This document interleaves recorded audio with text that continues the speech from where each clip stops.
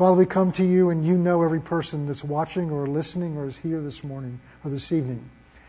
And you know what they need tonight. You love them. You know them personally. You know the issues of their life. You know things that they need they don't know they need. And so we're trusting you tonight through the anointing of your Spirit and the anointing that's upon your word, that you would deposit in each one of us tonight that which we need. Your word teaches us that the Holy Spirit has been given to us to search the depths of your heart and to bring forth from the depths of your heart those things that you have prepared for those who love you and were called according to your purpose, and that he reveals them to us. And so we're trusting the Holy Spirit to speak to us tonight. It may be things we've already heard before, but he wants to bring them to a new depth in us, a new reality to us. And so we're trusting him tonight for that. We thank you, Lord, tonight that you are free to speak and do whatever you desire and choose to do. And we thank you for that in advance. In Jesus' name, amen and amen. Well, as I mentioned a minute ago, we've been talking, Pastor Ray, the last few weeks, and I think I did a week or two before that, before we went away, on the subject of healing. And it's because we haven't done it in a while, but also with what we've just come through and where things are right now, it reveals a very important part of the characteristic of God. Healing is not just a blessing that God brings to us, but healing is part of God's character and God's nature. And so we talked when we began this series that the Bible teaches us that healing is an integral and important part of the gospel. And so much of the gospel that's being preached today in many churches does not include the gospel of healing. And in fact, we really haven't talked about it a whole lot here over the last few years. And so this is why I wanted to spend a little bit of time in these few weeks doing that. And what the Bible tells us about healing and why it's an important part of the gospel. And I want to look tonight at a particular aspect of this. And to do this, we're going to pick up on a story that Matthew and Mark both write about Jesus. But we're going to look at the version that's in Matthew chapter 15. Now, it's important, and this is, I know Pastor Ray spent quite a bit of time on this, and he is very well versed in this, on healing as God's will for you. And it's critical before you can really consistently believe and receive God's healing that you know without a doubt that it is God's will for you to be healed. Almost everybody will admit and acknowledge that God can heal. In fact, the leper we see in Matthew chapter 8, and I think also in Mark chapter 9, which Pastor Ray talks about it. He comes down the mountain and he says, I know you can heal me. This is leprosy. This is an incurable disease. I know you can do it, but I don't know if you will. And in Mark's account of it, it says Jesus was moved with compassion and said, I will, and reached out and touched this man with this incurable disease, and he was immediately healed. So we see scriptures, and Pastor Ray has taken you through scriptures to show you that it is God's will to heal you. But we talked about several weeks ago, it's even more than God's will. It's an integral part of his character. And we could even, his will, we could say, well, his will may have changed. The Old Testament, maybe it was his will, but it's not his will now. That's not true. But if you're just looking at his will, but healing is also part of God's character and God's nature. And someone's character and nature never changes. So I want to look at an aspect of this tonight that Jesus brings out, and it's brought out in an encounter he had with a woman that Pastor Ray also talked about, but we're going to look at it from a little different point of view. Matthew chapter 15, we're going to start in verse 21. Once I get there, Matthew 15, 21. Oh, they're going to put it up there for us. Okay. Now Jesus went forth from there and departed to the region of Tyre and Sidon. Now that's north of Galilee. So this is an area that was inhabited by people that were not Jews, and we're going to see one of them in a minute. And behold, a woman of Canaan, that means that she was not a Jew. That's important to our story. From that region, came from that region and cried out to him, saying, Have mercy on me, O Lord, Son of David. My daughter is severely demon-possessed. And he answered her not a word. He just keeps on doing what he was going about doing and doesn't respond to her. Now, this sounds rude at first. It gets worse, actually. And his disciples came to him and urged him, send her away, for she cries out after us. In other words, she's bothering us. And Jesus didn't answer her. So here's a woman, just get the scene. Her daughter is severely demon-possessed. She's come to him out of desperation, and she cries out to him, Son of David, have mercy on me. Now, there are other places where people cried out to Jesus, Son of David, which was one of his titles, have mercy on me, and he responded to them. There was a blind Bartimaeus. There was 2 other blind people that cried out to Jesus, have mercy upon me.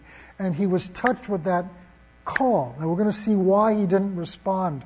But there's an important lesson of faith in here, but there's something else I want to get to. So, where were we here? Okay. The disciples come and say, send her away. But he answered, verse 24, and said, he answered them and said, I was not sent except to the lost sheep of the house of Israel. So Jesus' primary ministry was to Israel. He was the Messiah that God had promised to Israel.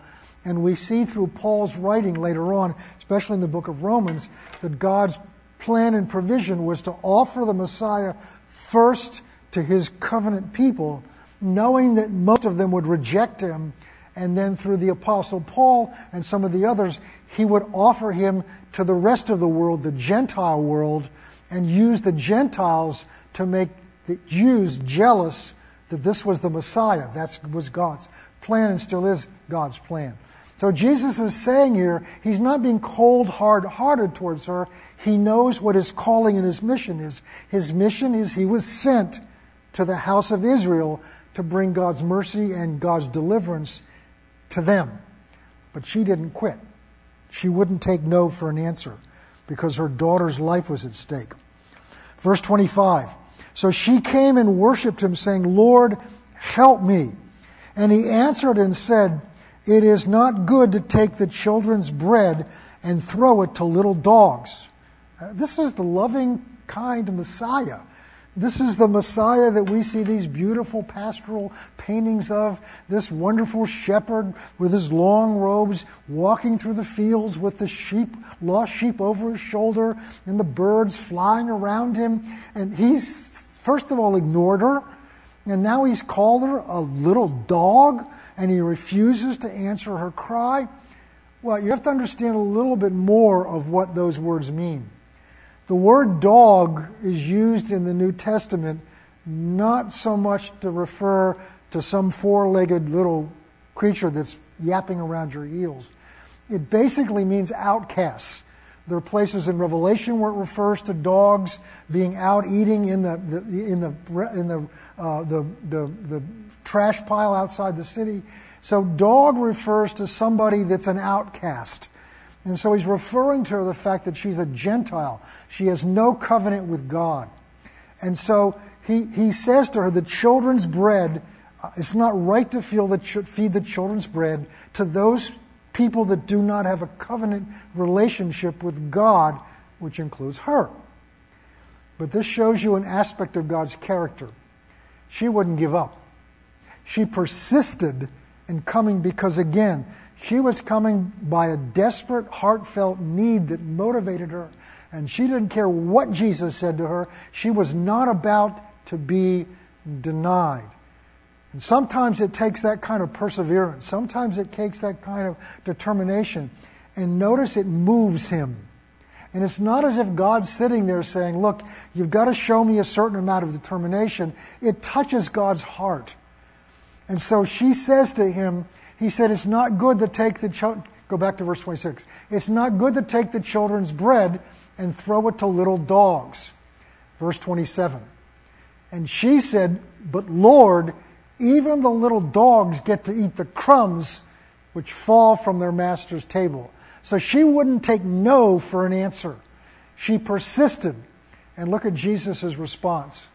And Jesus answered and said to her, O woman, great is your faith. Now, there are several words in Greek that are translated great in our English language. There are only two places I know where Jesus called somebody's faith great. One of them was the centurion in Matthew chapter 8. That uses a different word. This word is megos, from which we get megabucks and mega gulp. This is a word meaning enormously great. And he calls her faith enormously great. Woman, great is your faith. Let it be done to you as your desire. And the daughter was healed from that very hour. Go back to verse 27. Even the little dogs get to eat the crumbs which fall from their master's table. Go back to verse 26.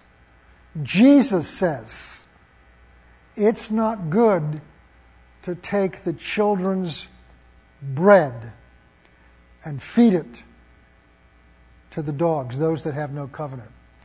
Jesus is equating healing with the children's bread.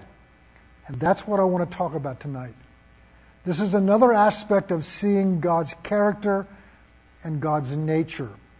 So what does bread represent? If it's the children's bread, what is the significance of that when Jesus has equated physical healing and deliverance to bread, to the children's bread? So this is what we're going to look at a little bit tonight. Well, in the Bible, bread represents a necessity for life. There's an old expression about people that were thrown into prison and they were just put on bread and water, which is implying that they got the very minimal food necessary and drink necessary in order to survive. Well, we know we need more than just bread. But bread represents what sustains physical life. So, when Jesus said that healing is the children's bread, he's talking about something that sustains and brings health and life to our physical bodies. Now, so let's look at this. It's not just bread, it's the children's bread. What's the significance of that? Well, the child has a parent. And it's the parent's responsibility to provide for that child what that child needs in order to live, to grow and mature, and to physically and mentally and emotionally prosper. So one of the things that a parent is responsible to provide for their child is food, is bread, or what bread represents. And in fact, in our society, in our culture, if you don't feed your children, after a while, the government may well step in and declare that you are unfit as a parent and remove that child from your home and place them somewhere where a parent or a foster parent will provide them with the food and the bread that they need to be sustained. So Jesus is referring to physical healing, recognizing it is something that children, God's children, need in order to be sustained. All right, let's look at some other principles that relate to this. Therefore, children are entitled to expect to receive food from their parents. See, what we've done is we've spiritualized healing. We've spiritualized God's relationship with us to the point, and I think I talked about this in the beginning, that we've separated out the spiritual aspect from the physical, natural, and material aspect. And we began talking about this a number of weeks ago. I explained to you that the Jewish mind, the Hebrew mind, and the Hebrew language does not make that separation. To a Hebrew of this time, to be whole meant you were whole, spirit, soul, and body. Emotionally whole, spiritually whole, and physically whole. Because if one of those three parts of you was not whole, you were not whole. So, for instance, the Hebrew word that we translate peace, which is shalom, means more than just the absence of turmoil. It means something that is knitted together, that is integral, that is whole. It literally refers to the weaving of something together. The Greek word for peace, eirene, also means to knit together something that's been split apart, to make it whole again. The Hebrew word shalom refers to physical wholeness, emotional wholeness, from which comes peace. The Hebrew word rapha, which is translated healing, means physical healing, emotional healing. It means healing of in all sorts of life, because in the mind of the Jew, a Hebrew, if part of you was not whole, you were not whole. But we learned a few weeks ago that the Greeks, the New Testament is written in Greek, the Greek mind, which is what Western culture has grown into, separated man into different concepts. So they separate, in fact, some of the early theology that came out of this, that I don't want to trace back, it went back to Aristotle, was called a dualism, which you separate the material realm from the other realm, whatever that may be. And the material realm is evil, bad, corrupt.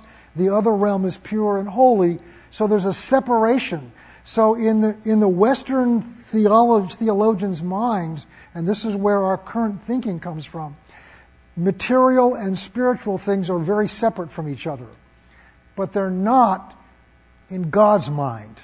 They're not in God's mind. So most of us are coming out of a paradigm, of a worldview, a theological view that sees man divided into physical and spiritual, and God only cares about the spiritual because that's what's eternal. The physical is just a consequence of being here. So sickness and disease is just kind of part of the natural part of life. But Pastor Ray showed us through his teaching where sickness and disease come from. It's not a natural part of life the way God intended it. It's not a natural part of life the way God wills. It's exactly the opposite of what God wants. Therefore, when God came to redeem us from what Satan did, He redeemed us spirit, soul, and body. So it's important to understand how that division took place. So we're looking now at God, a Father. If I, as a father, if we had 4 children, and as a father, I have a responsibility to make sure that my children have the physical needs that they need to be taken care of. And they have a right to expect that I would provide that for them. And yet somehow when we move it over to God, it's different. And this is what religion does with us. But I want to show you some scriptures that I think will help us with that. Jesus is saying here that children of God are entitled to expect God their Father to provide whatever it is they need for life. And that includes physical healing for our bodies. So let's look at 1 John chapter 3. 1 John chapter 3. Maybe they'll put it up here. Verse 16. Now, what we're going to look at here is 2 scriptures, and there's some more we could look at. We're looking at 2 scriptures that tell us what God expects of us. God's commanded us to love one another, and as a consequence of that love for one another, God is expecting us to fulfill certain needs that one another has. By this we know love, God's love, because He laid His life down for us. Because of how He's acted towards us, we ought to lay our lives down for the brethren. What is that going to mean? But what that means is, here's how you live it out. Whoever has this world's goods and sees his brother in need and shuts his heart from him, look at this. How does the love of God abide in him? John is saying that the very nature of the love of God is, if it has the ability to meet someone's need, it is compelled, because of that love, to give whatever it has to meet that need.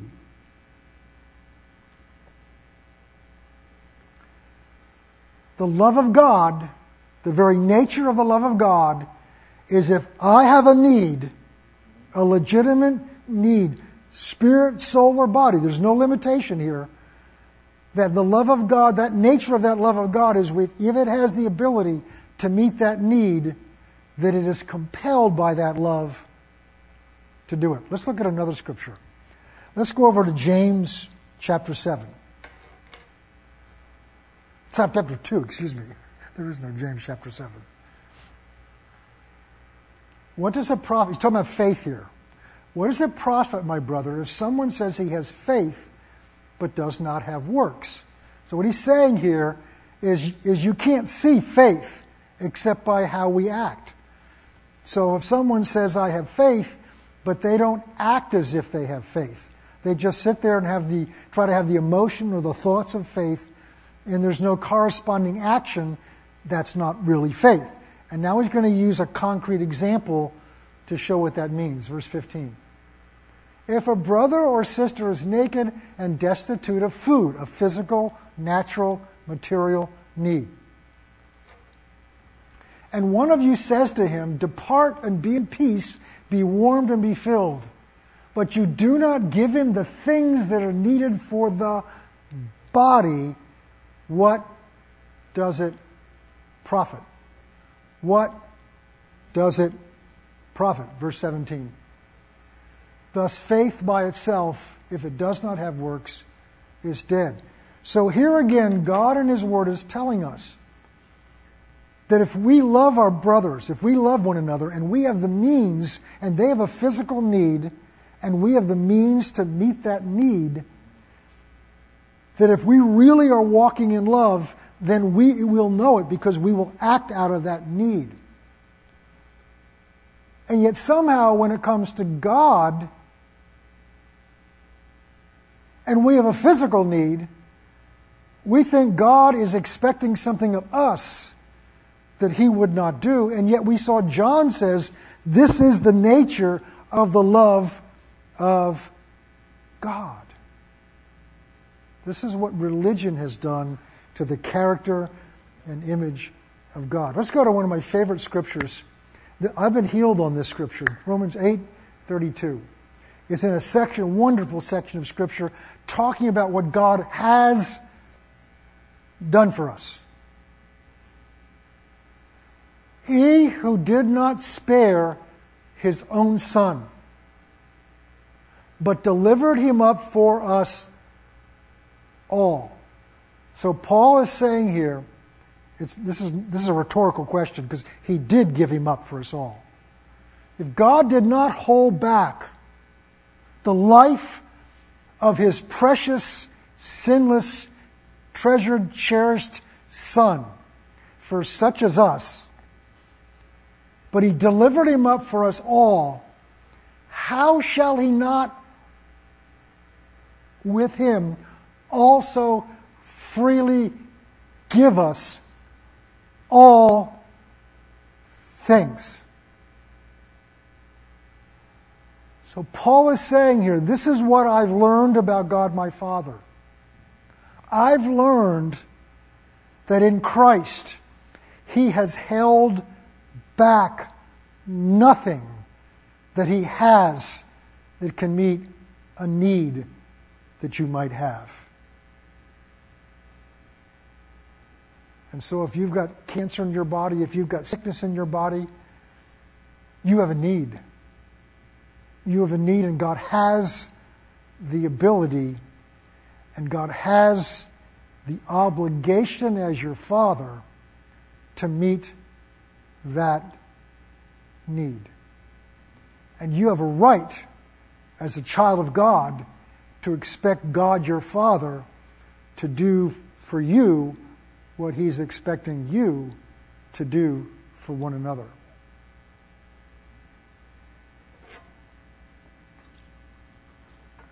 Now notice, it's interesting as I was meditating on this,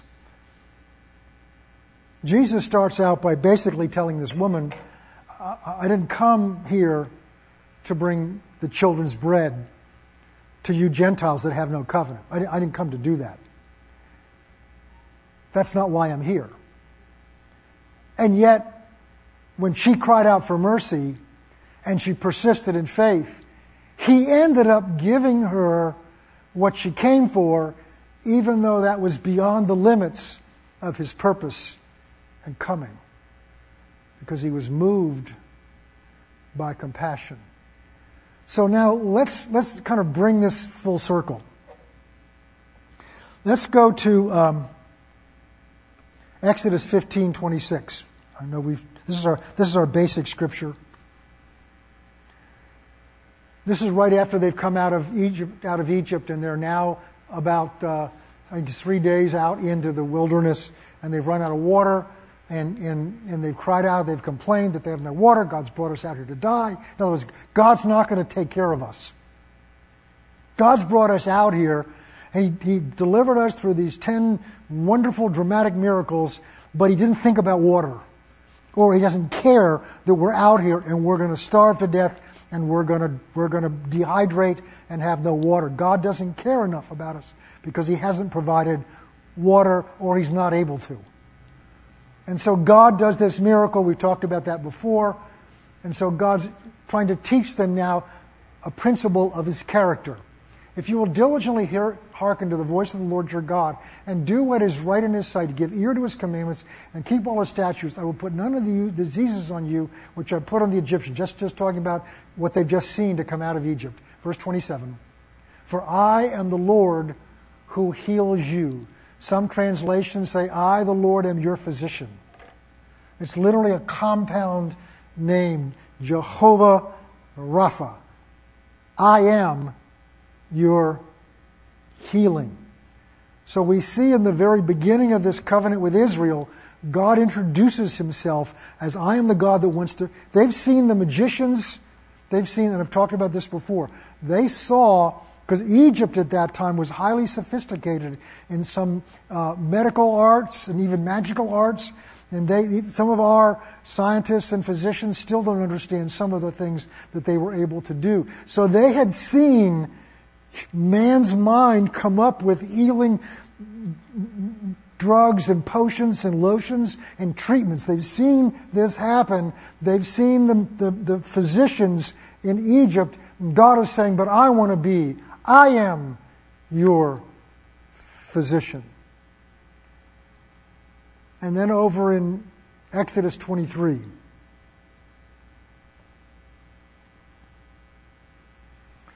God reinforces this.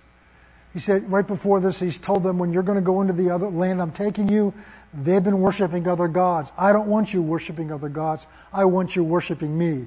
And so He says, in that way you shall serve the Lord your God. And He will bless, look at this, your bread and your water, and I will take, some translations say, I will remove sickness from your midst. Did it matter to God whether they were sick or not? God said, I will remove it from your midst. God didn't say, look, it's something you need to, this is part of life. It's just part of this fallen world. No, God said, I'm in a covenant with you. And in that covenant, part of my covenant is I will meet whatever your needs are. And so I will remove sickness from your midst, but you have to serve me, and I have to be your God and your Lord. In Deuteronomy 7, with the next generation, just before they're going to enter in the same stage, God renews this covenant promise with them. And He says, then it shall come to pass, because you listen to these judgments and keep and do them, that the Lord your God will keep with you the covenant and mercy He swore to your fathers. We just read that one.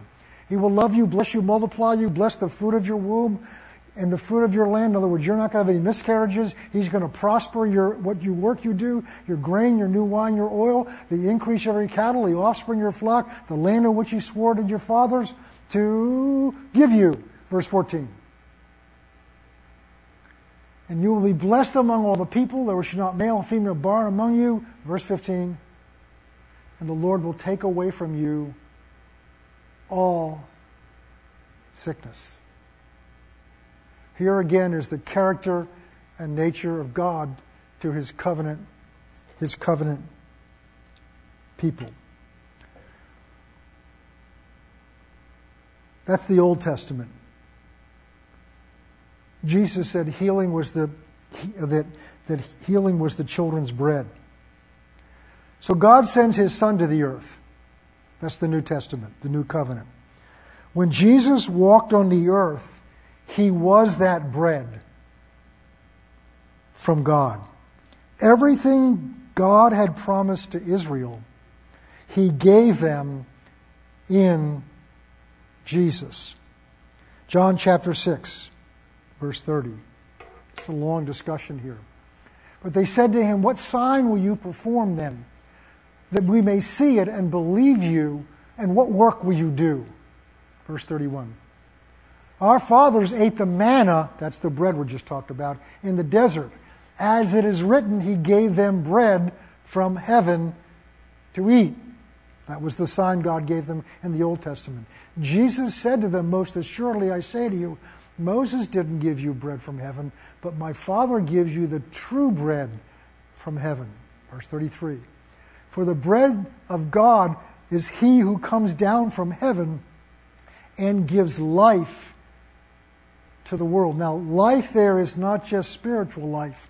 It is abundant life. John 10:10 says, "The thief comes but to steal, kill, and destroy. But I have come that you might have life and have it more abundantly."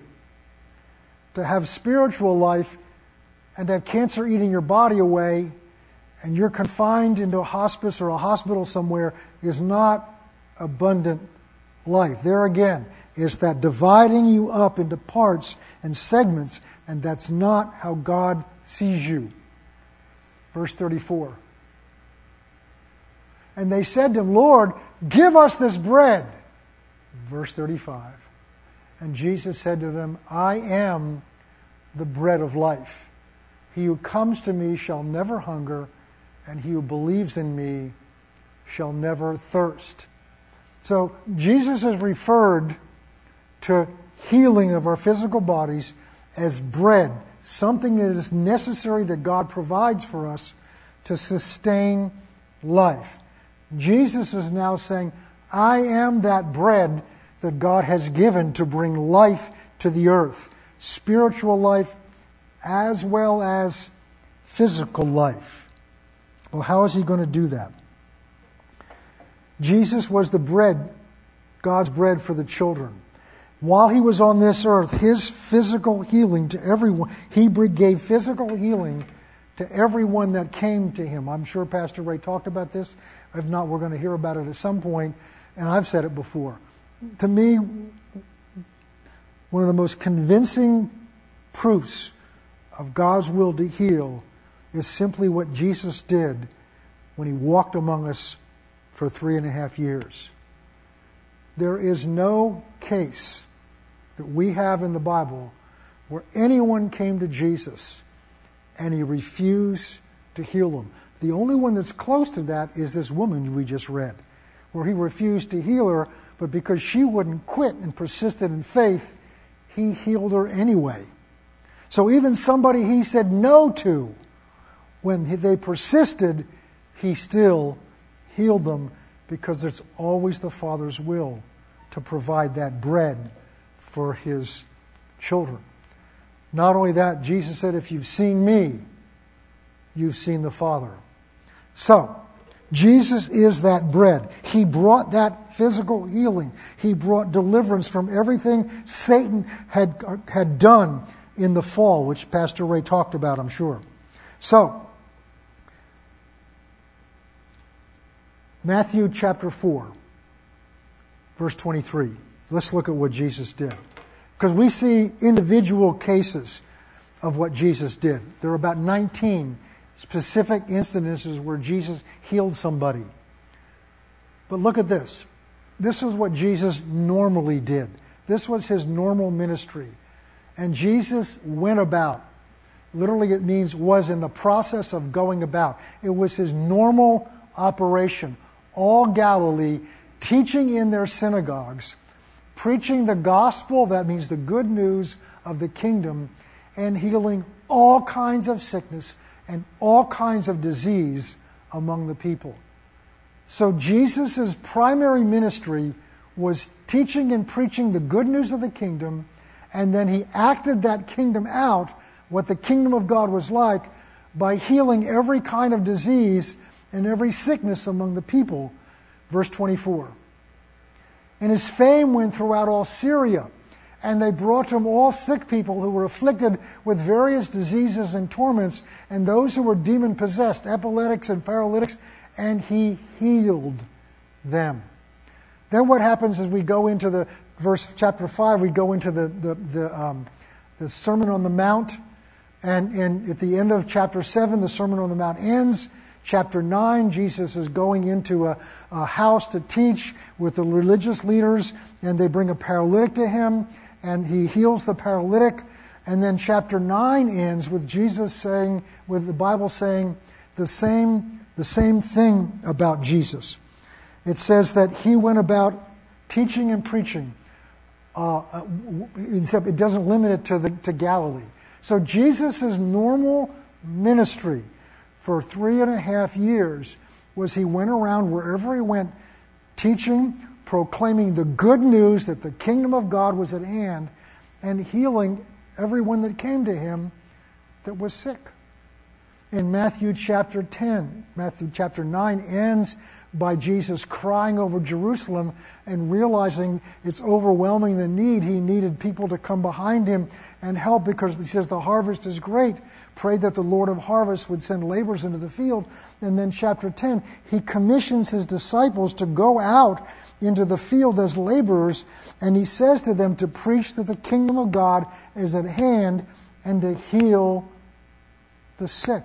So he consistently connects the kingdom of God, the nature of God, God's desire, God's will, with healing the sick, delivering people from the sick, from sickness that Satan had brought on them. So that's Jesus' ministry. He is this bread. He is this healing that God is will, that God wants to provide for his children. You say, well, okay, Pastor, that's great. So if I lived back in the times when Jesus was walking on the earth, and I had some condition in my body, and I could find where Jesus was and go to him. I did this one time years ago. I did a message called You Were There. It's based on an old television show by Edward R. Murrow, who would take you into a scene and imagine that you were at that scene. I don't remember all the details of it anymore.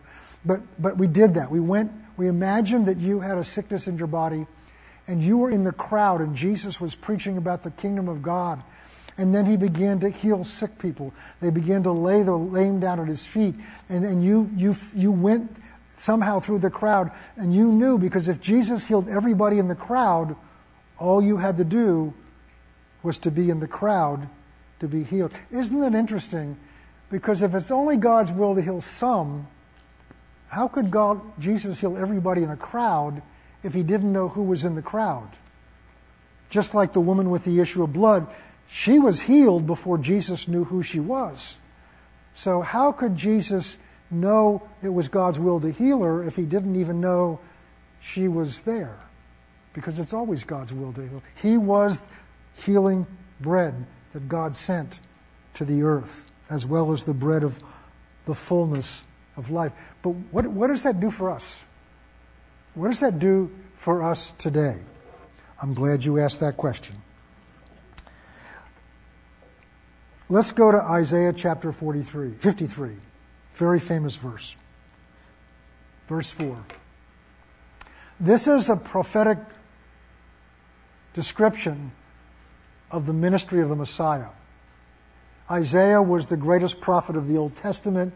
He had the greatest prophetic revelation and understanding of the ministry of the Messiah from the Old Testament. There were others that had it, but his is the greatest.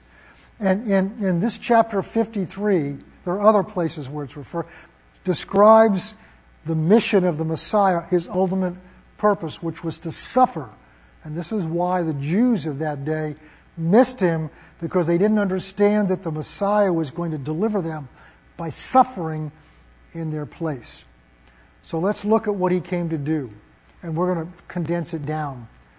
Surely he has borne our griefs and carried our sorrows. Now let's The word, I'm going to break this down a little bit so you can understand it. I know most of you have heard this before, but it bears going back over.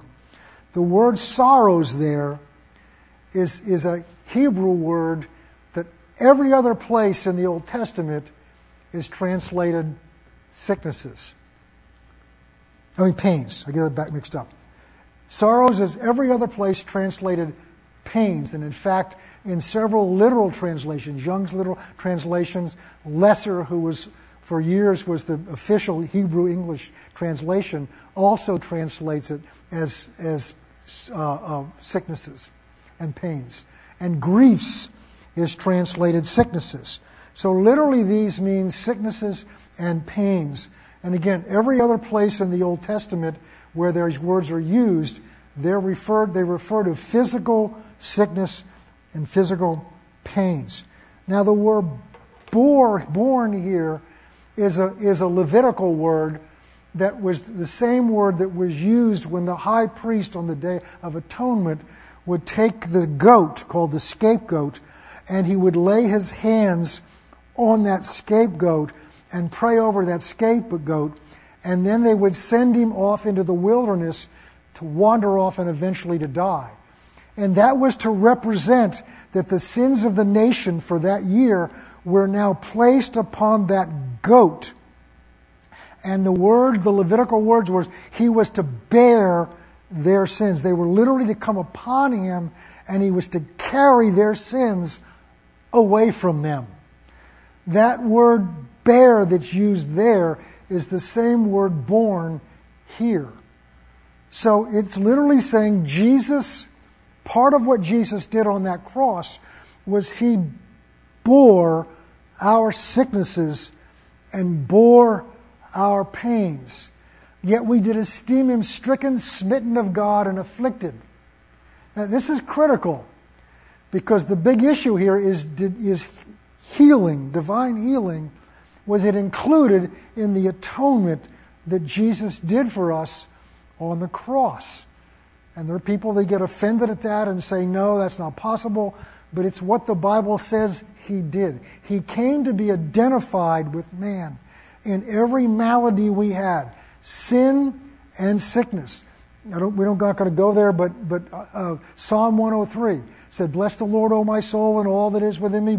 Bless his holy name. Bless the Lord, O my soul, and forget not all his benefits, plural. So there's more than one benefit we're to bless him for. And then he tells us what they are.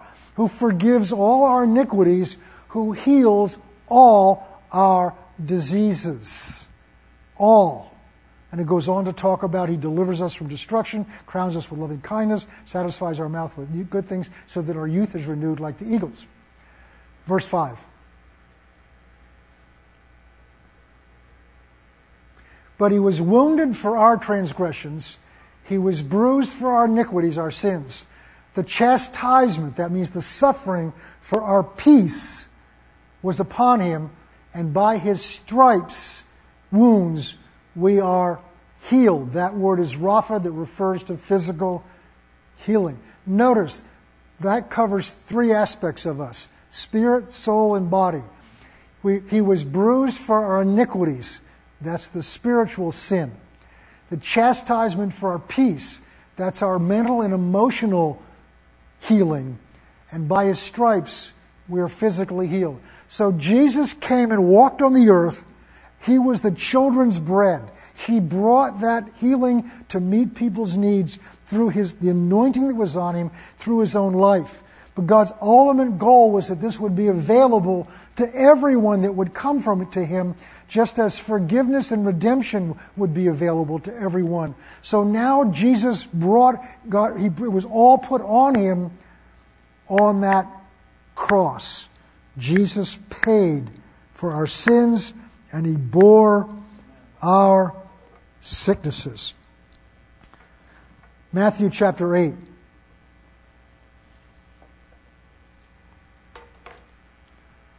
When evening had come, they brought to him many demons who were demon-possessed, and he cast out the spirits with a word and healed all who were sick.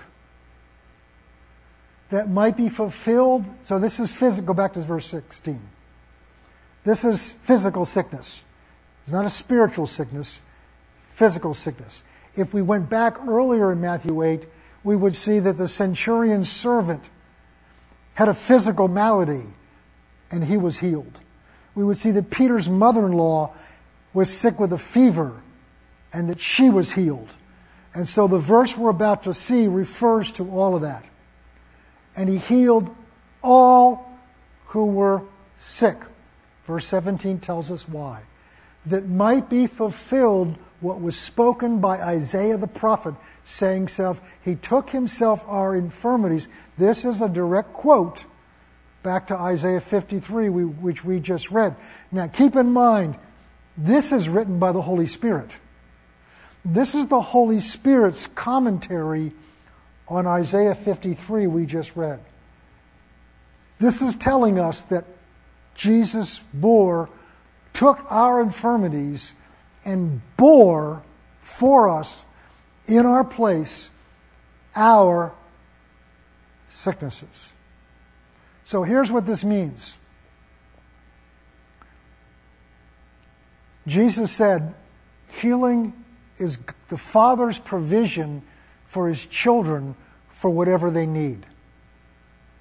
Just as you would be wrong to withhold physical food from your children, and your children have a right to expect that you would provide the physical nutrients that they need, and just as God expects us to help take care of one another's natural needs if we have the ability, in the same way God is obligated, because He is our Father, to do the same thing for us, and He has done that. See, so often we have the idea that I'm praying to get God to heal me. I'm trying to get God to do something for me, so I have to talk Him in to doing it. But the Bible teaches us that God has already done it for you. Just as your sins were already paid for before you came to Christ. Your sins weren't paid for when you came down to this altar or got on your knees somewhere else or wherever you were in your car. That's not when God paid for your sins.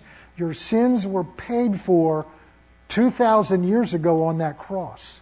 What happened when you got on your knees, what happened when you called out Christ, is you received something that had already been paid for on that cross. And the same thing is true with physical healing. It's already been paid for. It's already been taken away. Well, how come I'm still experiencing the symptoms of it? The same reason many people are still not experiencing the forgiveness and the freedom that's been paid for, because they haven't learned how to receive it. And that's part of why we're spending this time in this series. So, Jesus said, I am the bread of life. I've come down. So, when He walked on the earth, if you needed healing, you had to get to Him somehow. But if you could get to Him, you knew you were going to be healed. So what do? We can't go to Jesus because He's not walking on the earth. But we can go to the cross, because it's on that cross that Jesus did for you what He did for that Syrophoenician woman, what He did for the woman with the issue of blood, what He did for every person that was in each one of those crowds, what He did for every person that came to Him for healing. He's also done for you, and He did it for you, and He did it for me on that cross 2,000 years ago. The healing bread. So what we have to do is learn how to come to what He did for us on the cross and to receive that by faith. For so many people, healing is this hard thing that we have to work hard somehow to get. And your hard work is what's getting in your way of receiving it. It's the way you'd receive any gift. You have to simply believe that it's been paid for and given to you. There's work involved, but it's not to earn it. The work is to renew your mind so that you believe it in your heart. And I think I talked about this in the beginning. Mental belief agreeing, yes, Pastor John, I see that. I've read all these books on healing. I've listened to tapes and CDs on healing. And I believe with all my heart that Jesus paid for my healing. But do you believe it in your heart? It's got to become part of you. Just like your name is part of you. So that you know, you came in, those of you that are here, and you sat down in that seat that you're sitting in. And you didn't go through some great struggle. You didn't check it out to make sure it was, because you have confidence that you don't even think about it. You just came in and plopped yourself in that chair because you have absolute confidence that chair is going to hold you.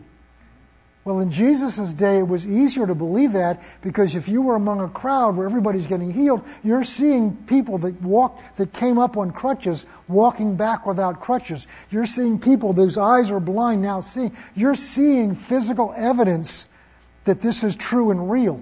So it was easy for them to believe that back then because they were seeing it. It's harder to believe that today because we don't see that as often as we did that back then because of the collective unbelief of the church today.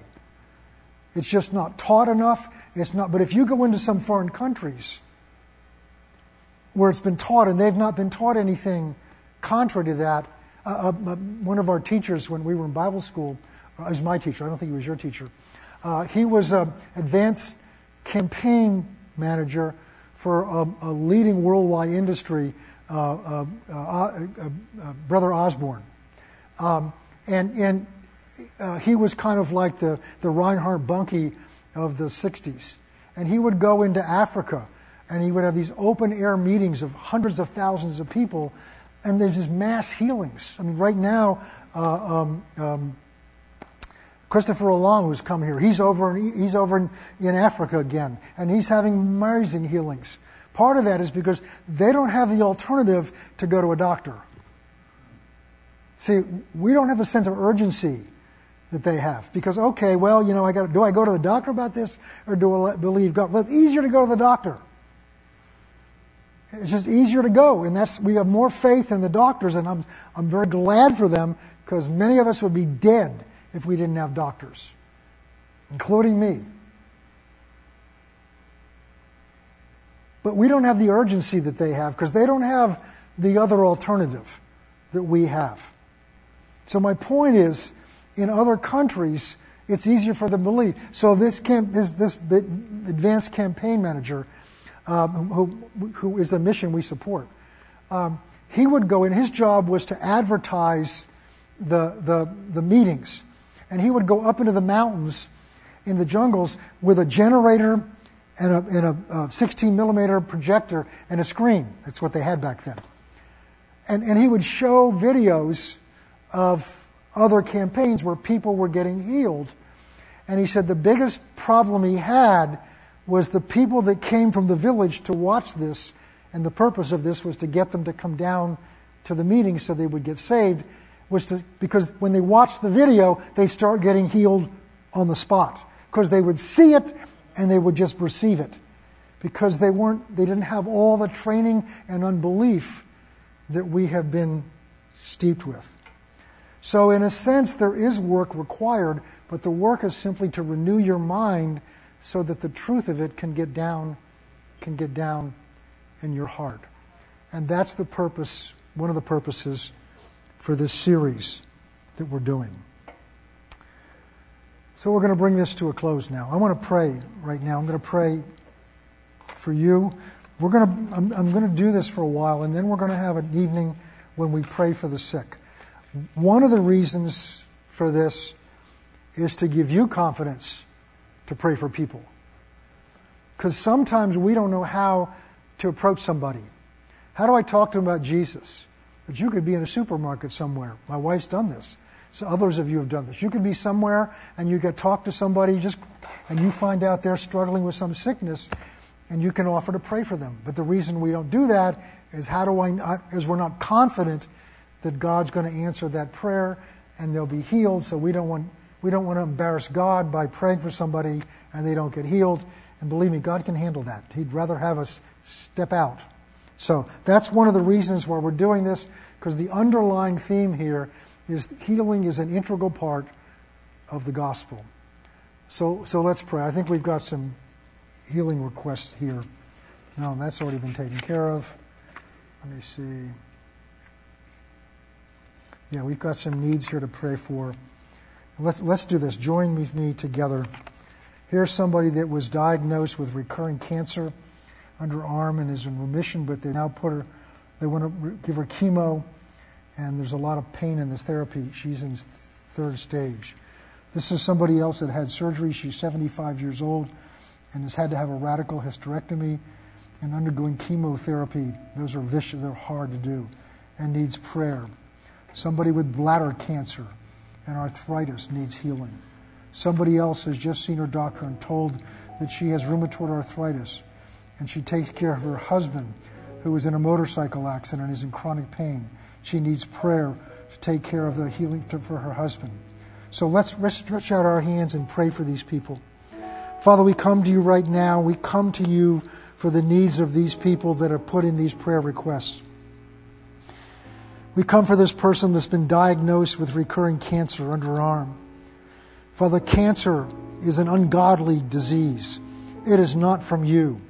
But you've given us authority. We come to you to exercise the healing grace and authority. Jesus told us that we can speak to something in His name and it will be done for us in heaven.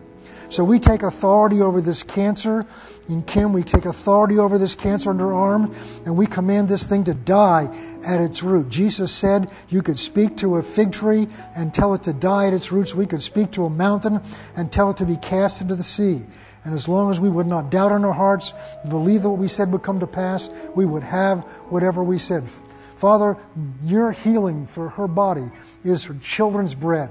And we call upon you to bring that healing grace and mercy to her body.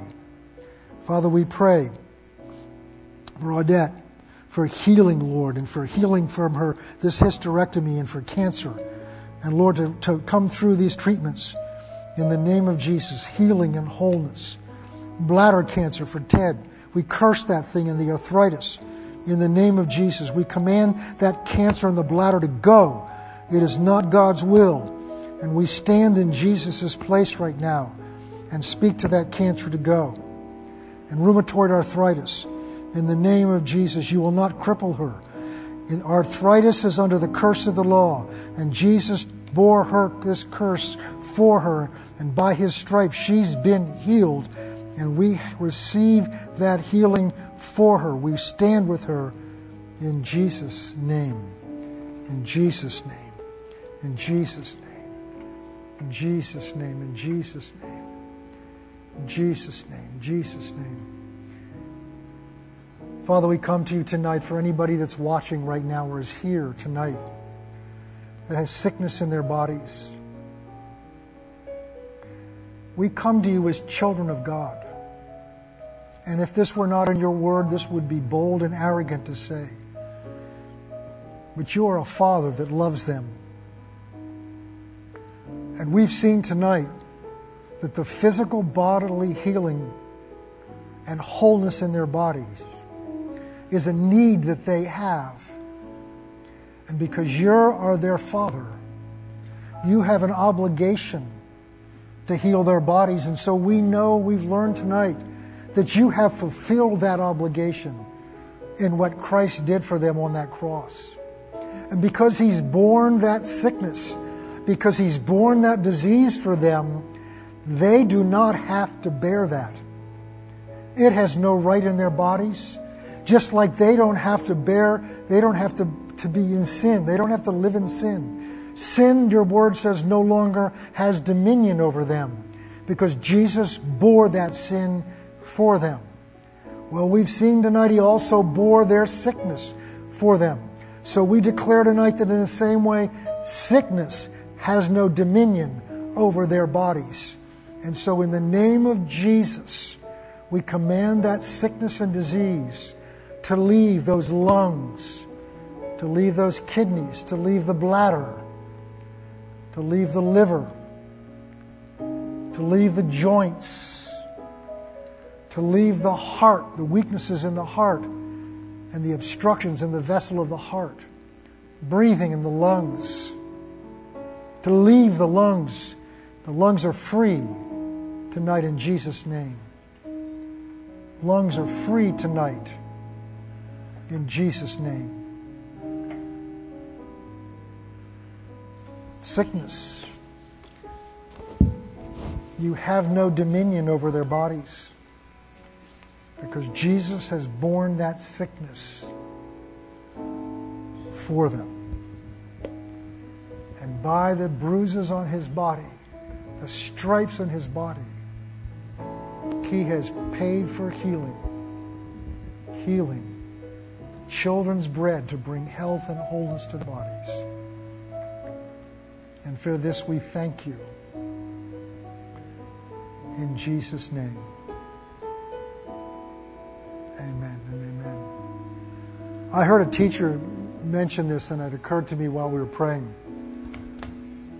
We saw in Isaiah 53, it says, and by his stripes we are healed. 1 Peter 2:24 says the same thing in the New Testament. The stripes refer to the whipping that he took when he was scourged at that whipping post.